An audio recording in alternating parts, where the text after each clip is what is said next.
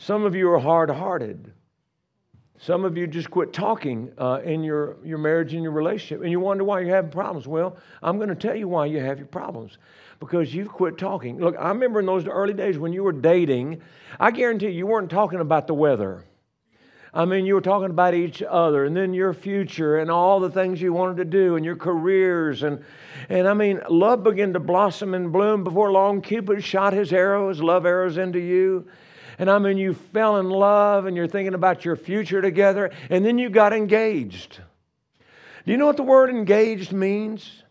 If you go look it up in the dictionary, it means to do battle with the enemy.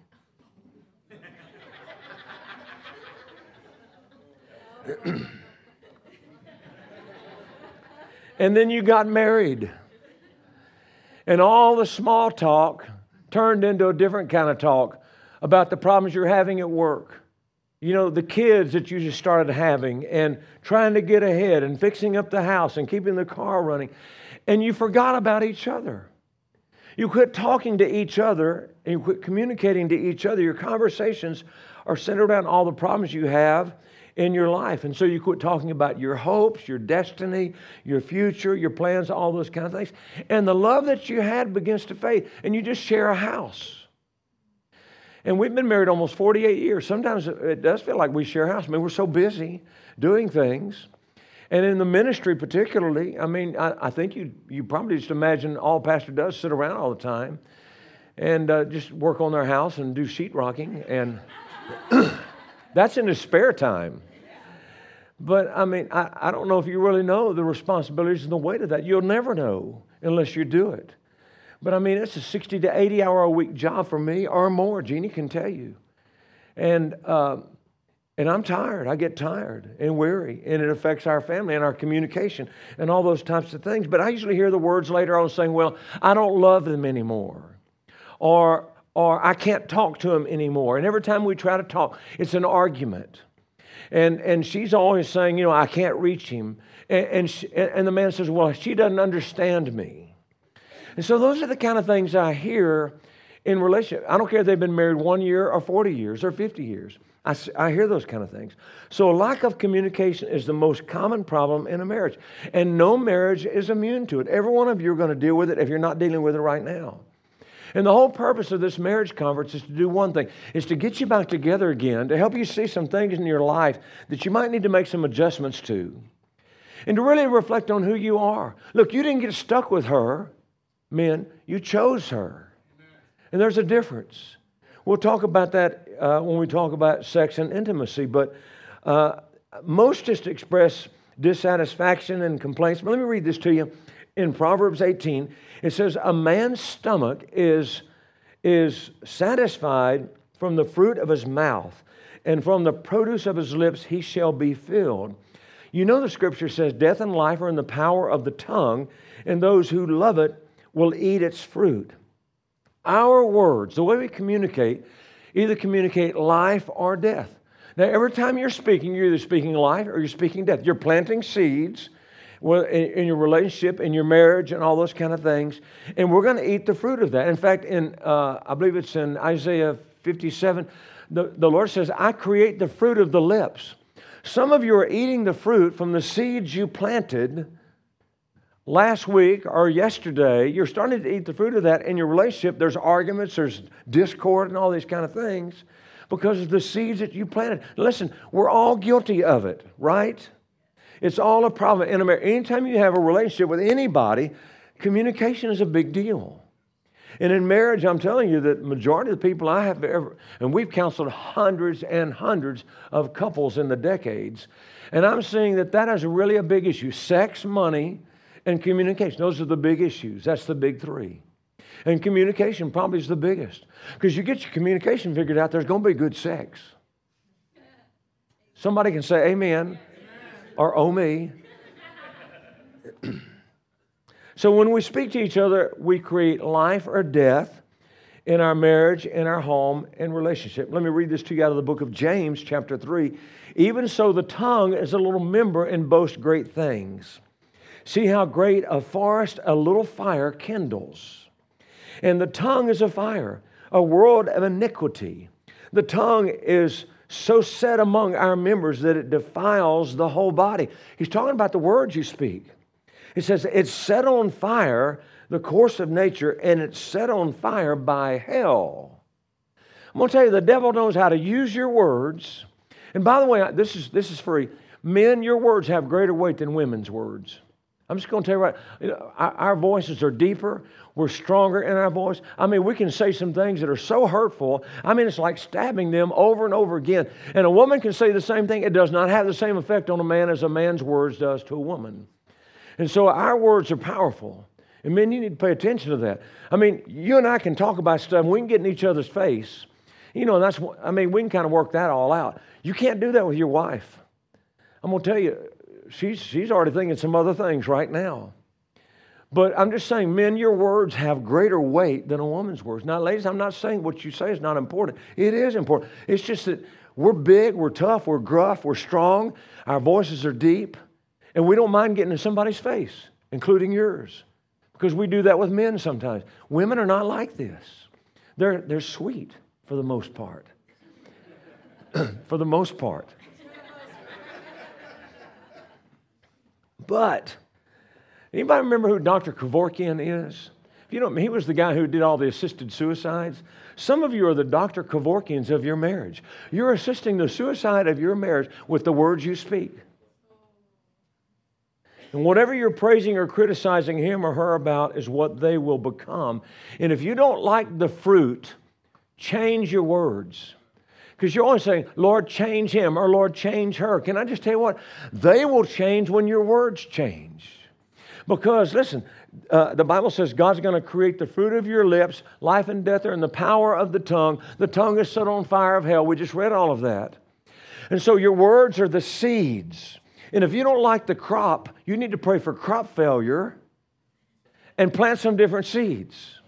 And when you do that, I think over time you're going to start seeing some new crops, new fruit. Gary Smalley, I don't know if you've ever heard of Gary Smalley. He went to be with the Lord a number of years ago, several years back. But he illustrated the difference between men and women this way. He said, men are like buffaloes and women are like butterflies. That's the way he kind of explained that. They can flit, and so that's how he compared it. Women are like butterflies. I mean, they're delicate. I mean, they can flit and flutter and fly and do all these kind of things. They see their environment, their atmosphere so differently.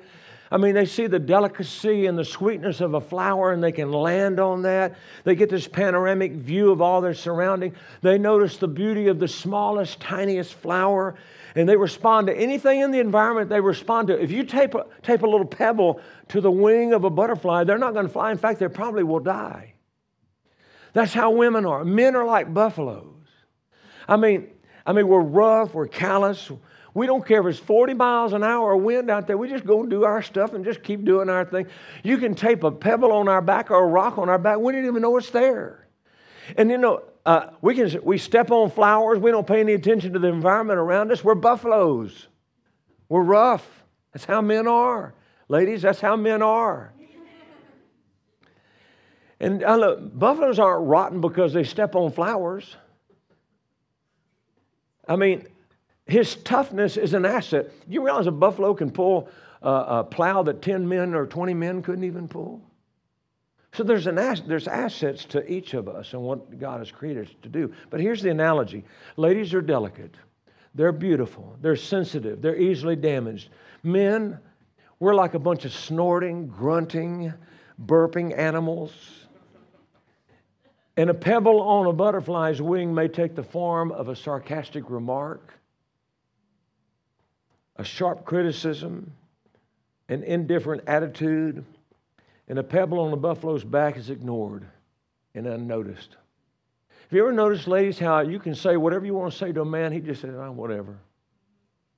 But a man can say something, and I'm telling you, she's going to carry that hurt around with her for weeks and or months.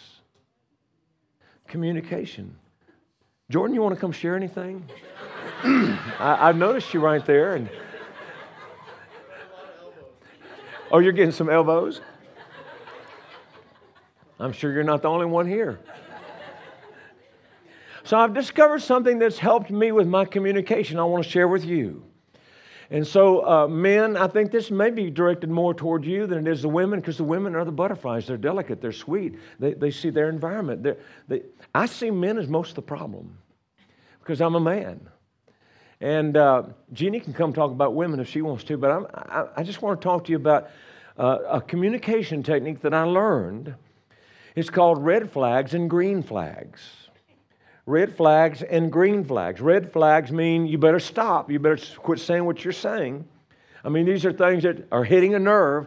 A green flag, and by the way, red flags are things that are dangerous. In other words, when there's a red flag that goes up, I mean, when you're saying something that's hurtful, whether it's intentional or not, that would be a red flag. Go there, you don't explore that, hurt or bruise or criticize. These are things that you say that you shouldn't go there. You don't explore that. I mean, it's like, hey, those jeans look like they're getting really tight on you. That's a red flag. And then there are green flags. That means keep going. You're on to something. This is good. Come on, that's great. I like that. You know, they're the things that you say that draw her close and make her feel good, like, wow, your hair looks really good today. We know that's a green flag.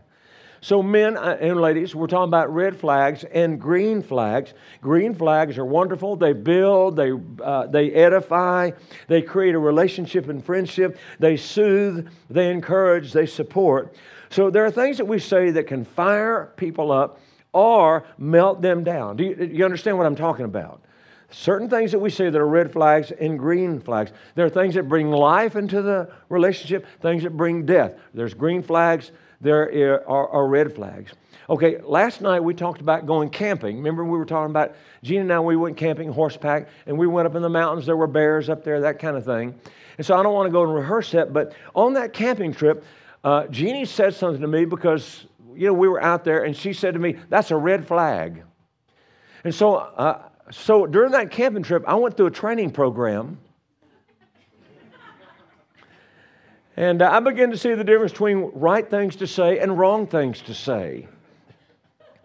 In other words, men, you don't say, well, honey, look, there are probably a lot of wild animals out here, but don't worry, they're not going to bother you. Red flag. Oh, if there's snakes in the tent, don't worry, they're more afraid of you than you are of them. Red flag. I mean, beef jerky is good for you. You can pick it out of your teeth when we get home. Red flag. You know, it's probably going to rain, but you're not going to get too wet. Red flag. So I'm going through this education process on a camping trip that I think really probably helped our marriage. Red flags, green flags. All right, so let me give you some examples of red flags and green flags. Now, you tell me whether or not you think it's a green flag or a red flag, okay? Will you help me out with this? Okay, honey, I like the bathing suit you have on. But boy, your legs look like you're wearing thermal underwear.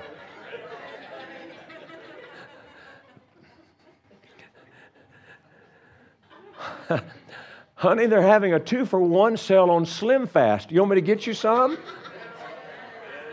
Red flag.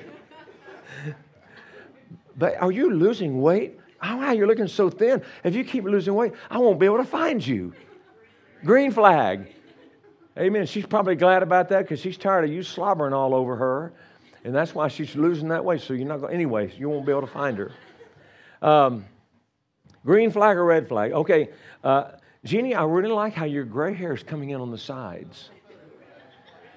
Smell the pot. You said, your wife cooks and you go to sniff it. You smell the pot. You said, man, this smells just like when you open a can of dog food up. Red flag or green flag? Red flag, all right. Oh, thanks for supper, honey. If you think the dog will eat the scraps, why don't you give it to them? Red flag. Okay, just want to see if you're following me. Ladies, you slave all day, you clean your house. He finally comes home and he walks in and says, man, this place smells like Clorox. Red flag. Okay. You're following me. This is good. Okay, men, I want you to pay attention because this is going to help you out because we need to live in the green flag world, not the red flag world.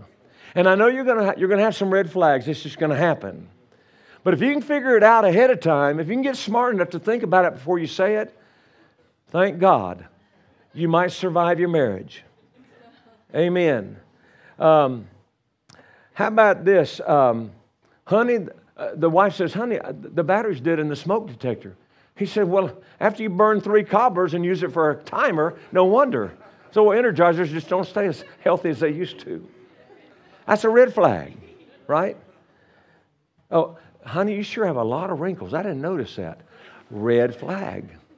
By the way, I just want you to know there was a survey done, and I think you need to know this. It says that women that carry a little extra weight live longer than men that mention it.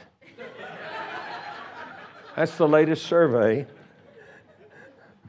Men never say, whether you believe it or not, your butt looks big in those jeans. Never say it. Never say it. Look, marriage would be eternal bliss if somebody could come up with a cure for the common tongue. Because we all have one, don't we? It's hard to take back what you've already spoken. You know, it's like taking pieces of paper and throwing them into the wind and then trying to pick them back up again. It's just not possible. That's how your words are. And our words are so important because that's what communication is all about. And many things that we say, I know are innocent. I mean, they weren't meant to harm or to hurt, but sometimes they crush, for men, our ego, and women, your self-worth and your self-esteem. Sometimes we don't mean it, but it just happens this way. I mean, and when we say words, sometimes we start to pout. Does anybody know what pouting is? Has anybody ever pouted before? All of you have. You're a bunch of pouters. In fact, I see people on Facebook and all this stuff, and they're doing their lip, women particularly, they do their lips. I don't even know how they do it. They got that pout look.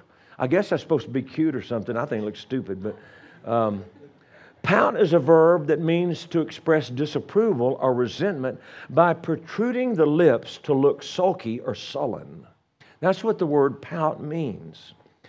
When a person pouts, they get angry, that they're displeased or hurt by something that someone did or said, and sometimes they get angry.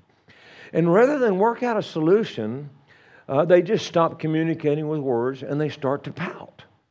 They get quiet, they get reserved, they draw in. You know, children are expert at pouting. Have you noticed that?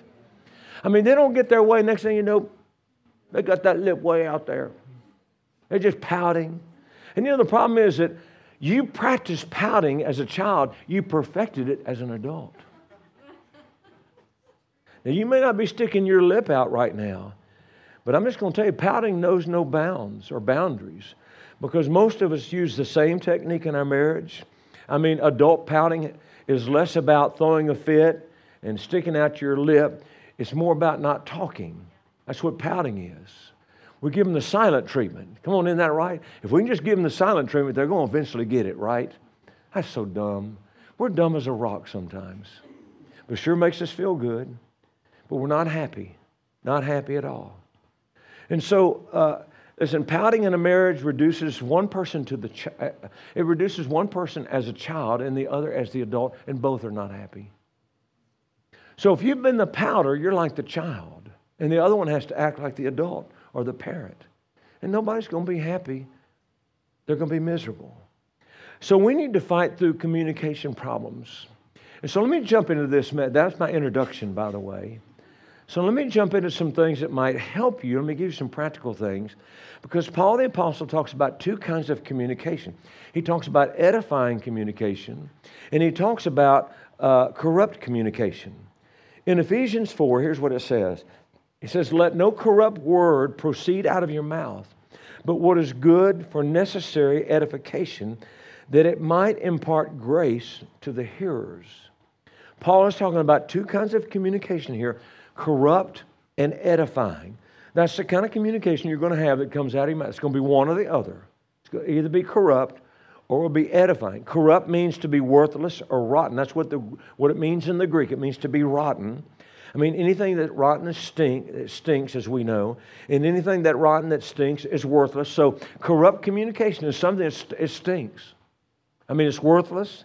It doesn't have any value whatsoever. Corrupt communication for the hearer kills something. It destroys, it steals happiness. So when we have corrupt communication that comes out of our mouth, it does not help our relationship. It kills the relationship. It is a relationship killer.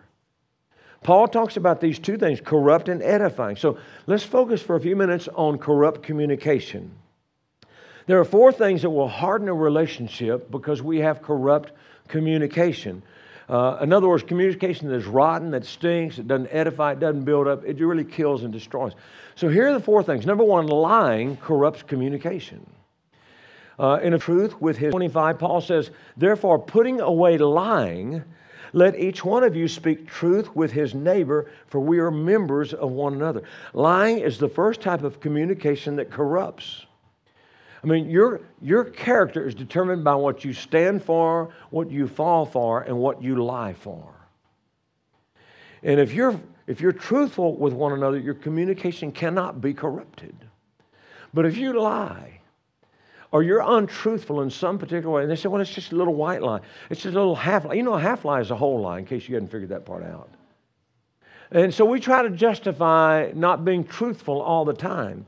I mean, if you're burying situations and don't communicate, your heart's going to grow hard. I mean, ladies, you get mad at something and your husband's, maybe something your husband said, and so you quit talking to him, you quit loving, you quit communicating, and after 3 days he said, well, what's wrong? What's wrong with you? And you say, oh, nothing, there's nothing. You're lying like a dog. You know there's something wrong, and he knows that you know that there's something wrong. That is corrupt communication. You follow what I'm saying? And your heart starts to get hard when that happens. Some of you have openly lied to the other, and you know it. Communication is shut down at that particular moment. And that's why we've got to ask God to cleanse us, correct us. I mean, you cannot trust the other person if you're not telling them the truth. In a relationship, look, 2 became 1. And so there's got to be some transparency at some point in time. And so if you're going to live with corrupt communication, and this is a problem with some marriages, and I'm not talking about lying that you're trying to hide a lot of stuff, but sometimes that's true, but you're just not truthful with the other person. Your heart will get hard if you're not speaking openly and honestly with the other person. Look, get it out and get it over with. That's the easiest way to deal with stuff. Just get it out and get it over with. And I find that if you can just kind of okay, look, this is what I believe, this is what I think, this is what I said, at least it starts a conversation. So lying is a relationship and trust killer. It's the easiest way to ruin your family and to ruin your marriage. Number 2, anger corrupts communication. Paul said, be angry and do not sin. Do not let the sun go down on your wrath, nor give place to the devil. Wrong anger is a sin. Now, there's an anger that's not wrong. But he says wrong anger is a sin. The old saying is that he who has a sharp tongue will soon cut his own throat, which is true. So anger is not something you can decide you'll never have. I mean, if like in the beginning of this year you said, okay, in 2022, I'm never going to be angry. I'm going to make sure I'm never angry. But at the end of February, first part of March, you get a 3-foot snow here in Billings, and you drive out of your driveway and you get stuck at the bottom, your wheels are spinning. Let's see how good that resolution is. You just can't make those kind of promises because there's going to be things that are going to tick, anger, corrupt, right? Come on, let's be honest today about relationship. Anger corrupts communication. And in a relationship or marriage or home, there's going to be times when somebody's just going to get mad. Something you did, something you said is going to tick that other person off, and you're going to blow your top. I mean, enough friction causes fire. And it could be stress that you're dealing with at work, men or ladies at home. Maybe it's something with the kids, I don't know. Maybe it's the financial situation. You're in debt, you don't know what to do, you got bills to pay, and you're feeling this weight upon you. I mean, all that stuff causes friction, and the wrong words said at the wrong time. I mean, somebody's going to blow their top. And that's why we have problems in our marriage. Look, anger is just one letter short of danger. And we must have some self-control, but sometimes our flesh and humanness comes through. I pray sometimes, I said, Lord, when I step away from myself and I see my humanity, I don't like what I see. I don't like my humanity. But we all have it, and we all make mistakes. And anger happens in a flash or rush of emotions. Something is triggered, maybe a disappointment, a frustration, maybe an emotional hurt. No one plans to get angry. Sometimes it just happens. It's going to happen in a relationship. And so when somebody tells me, we've been married all these years, we've never gotten in an argument, I'm thinking, you're lying like a dog. I guarantee you've had a disagreement. Maybe you just kind of shut it up and didn't say anything, so you never got an argument, but I guarantee you there was disagreement. Because you're two different people. You're making up a marriage. You're one in the eyes of God, but you're two individual people that think differently, act different. We talked about the differences between men and women last night. But anger happens. I'll give you an example. Men, you're working on the lawnmower. You got the engine apart. You've been working on this thing all morning long trying to get the stupid thing to run. And you finally figured it all out, and you're putting it all back together, and a pin drops down into the motor. And for the last 2 hours, you've been fishing around trying to get that goofy pin out of there, and your wife comes into the garage, and she looks at you, and she says, are you still working on that lawnmower? And I mean, boom, you blow up. Yeah, red flag. For her, that's a red flag. Thank you, I appreciate that. And you lose your fury because you're frustrated. You know, hidden hurt causes anger. Some of you have hidden hurt. It came from when you were a child, maybe. Maybe you were abused. Maybe in the workplace, somebody didn't treat you right. And sometimes innocently I call it a bruise. Sometimes we accidentally step on a bruise by something we say, am I right about this? And I've probably done it innocently. I didn't intend to hurt anybody or hurt my wife or anything. But I said something or did something to step on a bruise that I didn't know she had. And so this anger erupts. That's why Paul says, don't let the sun go down upon your anger. Don't give place to the devil.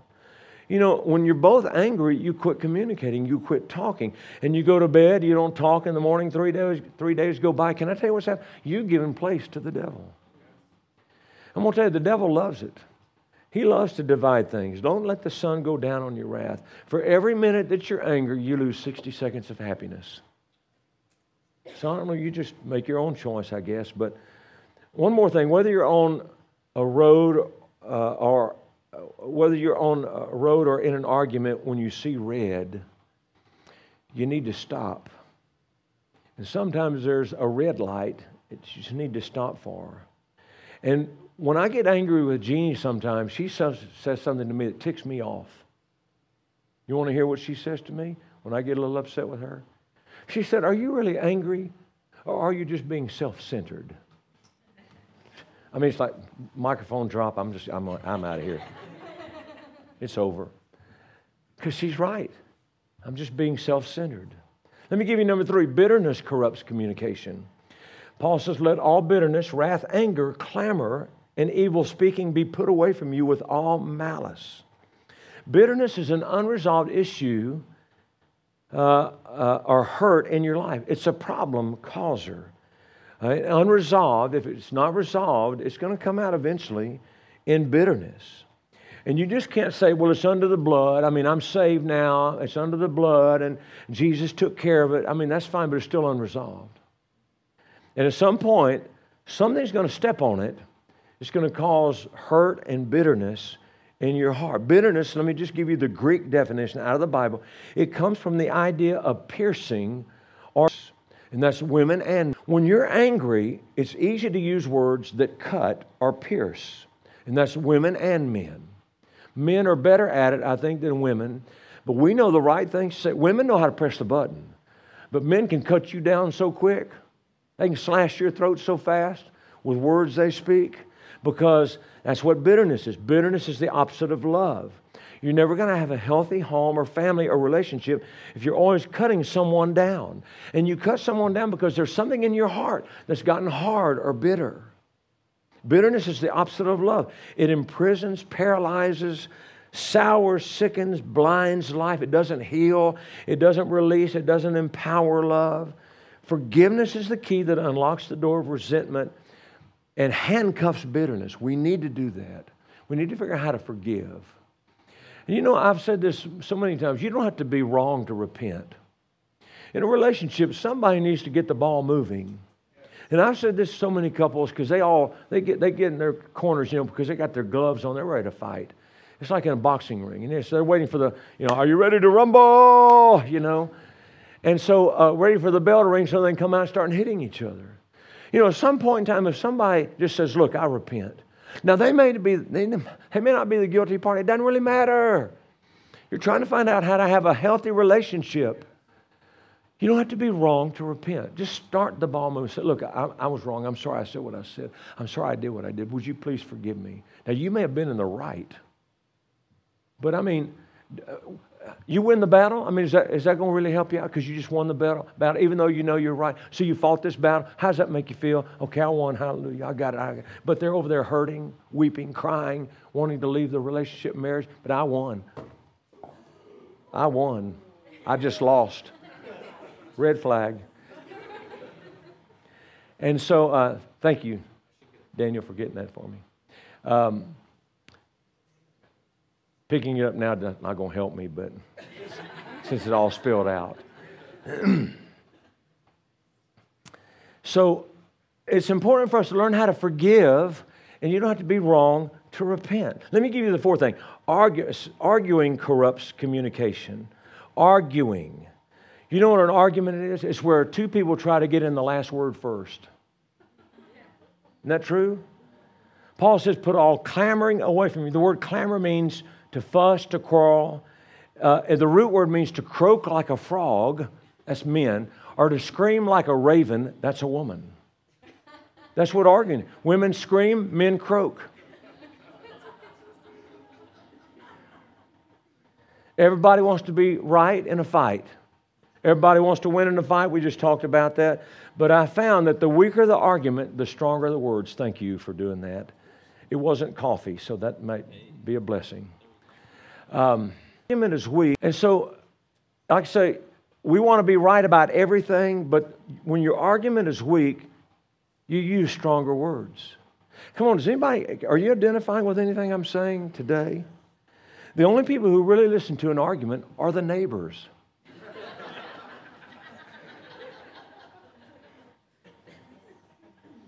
You know, when you're arguing, it's like tying the tail of two cats together. You tie the tail of two cats together and hang them over a clothesline.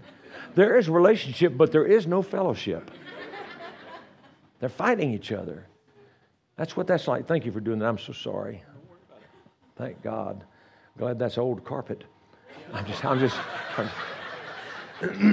red flag.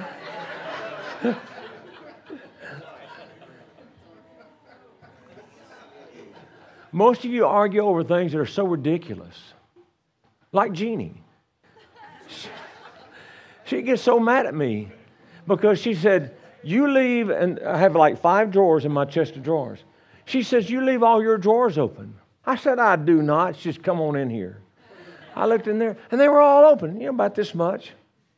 And that bothered her. My first thought was, let's get over it. It's not a big deal. What's a big deal? Red flag. I know you're red flag. And so I try to close my drawers. Am I doing better? Yes. Say it.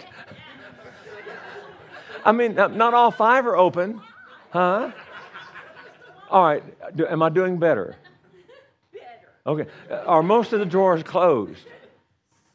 Some. See, not all 5 are open anymore. Come on, give myself a hand. Thank you very much. Thank you. Woo! Come on. I'm happy with myself. All right, let's talk about edifying communication. There are 4 things that I want to share because your marriage is going to be 100% better when you learn how to say words that are edifying, that build up. Number 1, speak with grace.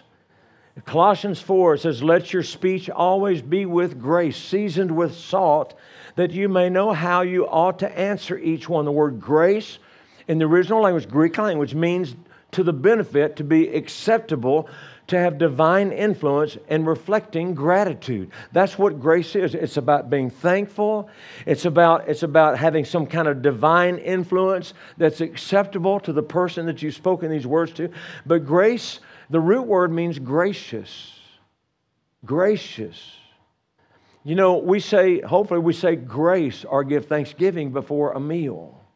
And so what we're really doing is we're trying to be thankful. Amen. I see your hand up. Did you want to ask something? What was the 4th one? The 4th one was arguing corrupts communication. Gotcha. Okay. Thanks, Ed. I don't mind you interrupting. So, I mean, this is a conference. So in a conference, if you want to get up and walk out, I mean, I understand that. But we're not going to refund. I don't know if we ask you for anything, but anyway, you're not getting lunch. That's a green flag right there. But you got to speak with grace. You know, sometimes our words are not laced with grace. Isn't that true? I mean, this is a principle we have to use in our marriage. We need to learn to have graceful words, words of thanksgiving. Speak or giving grace or thanks to one another. You know, I think we take for granted what each of us do and what we contribute to the relationship and to the marriage. And we don't pass along that appreciation. And particularly after you've been married for a while. I mean, in the early years of your marriage, you're thanking them for everything. Oh, thank you for waking up today. Oh, thank you for this. Oh, thank you for that. We're so thankful. And then as it gets farther down the line, we don't even think about each other. I mean, husbands, you ought to take the time to thank your wife for meals. I mean, if you did this, she might fall out on the floor, not because something needed to be cleaned up like Daniel just did, but because she fainted, because you never thanked her for anything. And I told you last night that Jeannie's cooked over 30,000 meals for me in our years of marriage, and I can't thank her. What's wrong with me? And men, if you can't thank your wife for washing your clothes, vacuuming the floor, and all these kind of things, can I just tell you right now, there's something wrong with you. So you got to have some grace in your words. Now, Jeannie only cooked one meal out of all those 30,000. She hates it when I talk about this. Too bad. It's a red flag that I'm taking the risk on. For the sake of illustration. In our early part of our marriage, I don't think we've been married more than about 3 months. She cooked a tuna casserole. Now, I love tuna, but not in a casserole. And I'm going to tell you, when I took that first bite, I mean, I about gagged, but I got it down. And I thanked her for the meal, and I very politely, with words of grace. I didn't get on to her. I didn't get mad at her. I just said, you know, I would really like it, and just suggested and preferred in the future that she not cook that. Thank God she heard those words. I have not had a tuna casserole in the last almost 48 years, and all the people said, amen. Thank you.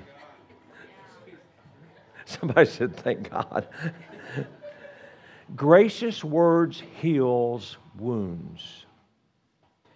You go to dinner with friends, men, and you go overboard about the dinner and how great it was, but then you go home.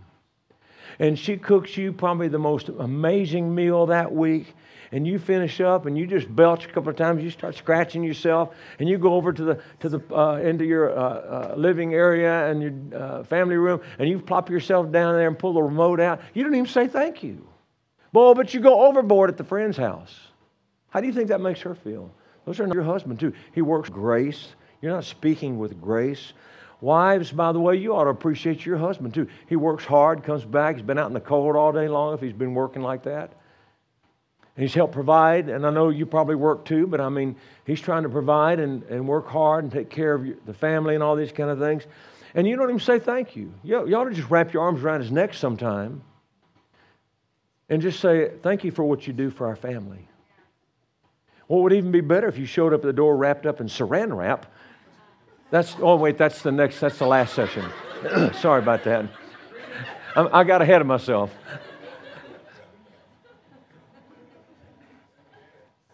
If you're having trouble, ladies, getting your husband to do anything, if you'll just be thankful. Like, honey, I can't change that light bulb. It's way up there. Could you do that for me? And he does. He gets a ladder out. He gets up there. He doesn't want to do it. He's tired. He does it, but then you give him a big hug and kiss. Thank you so much. That meant so much to me. He's going to say, what else do you need me to do, baby, while I'm here? You try that, ladies. Is that true? Okay, you're stuck. I'm sorry. It's like a pastor friend of mine, he washed his wife's car. True story. He washed his wife's car. It was dirty. She didn't ask him to do it. I guess maybe they run it through the car wash every once in a while. But he hand washed it. I mean, it was sparkling. And she comes out and says, I can't believe, why, is this my car? I mean, she just went on and on and on about it. And so, I mean, His ego, did something to his ego. And she was walking away. She thanked him. She kissed him. One of those kind of things. And she kissed him and hugged him. and as she's walking back in the house, she says, hey, baby, you need me to wax that for you? That's how men are. That's how men are. Ladies, words with grace. Men, words with grace. That's edifying communication. Number 2, be kind to one another. Paul says, Ephesians 4:32, be kind to one another, tender-hearted, forgiving one another, even as Christ or God in Christ forgave you. Some are more kind to their pets than they are each other. You get up in the morning, hey, come over here, little puppy dog. Oh, come over here, let me rub you right here. And then the wife or the husband walks by and you go, arr, arr. You're growling at them, snapping at them. Be kind. Show more kindness to your spouse than your dog or your cat. It's easier to do it with a dog. There's some cat lovers here, I'm sure. I'll get an email on that, I guess. Think about this. People are willing to overlook any fault of anyone who's kind. Isn't that true? The kindness of people are those who forgive and forget. Kindness is an insignia of a loving heart. And nobody ever resents kindness. I don't know anybody that resents kindness. And edifying. That's edifying communication. Number 3 is tender-hearted to each other, is an edifying communication. Being tender-hearted is the opposite of being hard-hearted. In the original language, in the Greek language, that word means to be compassionate, to show compassion or pity. It's genuine sensitivity towards someone. God is compassionate to you all the time. You ought to be glad I'm not God. I'd fry your hide. I would. But He's compassionate. And by the way, there are 5 times in the New Testament where the Bible said, and Jesus showed compassion. Every single time there was a miracle. Every single time there was a miracle. There's something about compassionate words, edifying words, tender-heartedness is being compassionate. How do you have compassion on your spouse? Well, understand the hurt or what it is they're going through. Put your feet in their shoes or in their place to try to figure out where in the world are they coming from. It takes a little effort to do that, I understand, but it gives you compassion because you don't know what they've gone through in their life. I've been married to Jeannie for 40-something years. Every once in a while, I'll hear something that she'll share about her childhood. I said, well, I never knew that. So you're always learning about those kind of things. And so if we don't have compassion or pity, what's going to happen is we bruise people. Remember I talked about bruising people a few moments ago? We'll step on a bruise. We'll bump on a bruise. A bruise hurts every time you move. You ever notice that? And so it's a constant reminder of something in the past. So when you're hard-hearted, there's no love, there's no care, there's no healing. Let me give you the fourth thing so that I can give Jeannie some opportunity here. But you need to forgive one another. That's the edifying communication, is forgiving one another. Because in a marriage, you need to bury the hatchet, but not in the back. But we need to figure out, how do we bury the hatchet?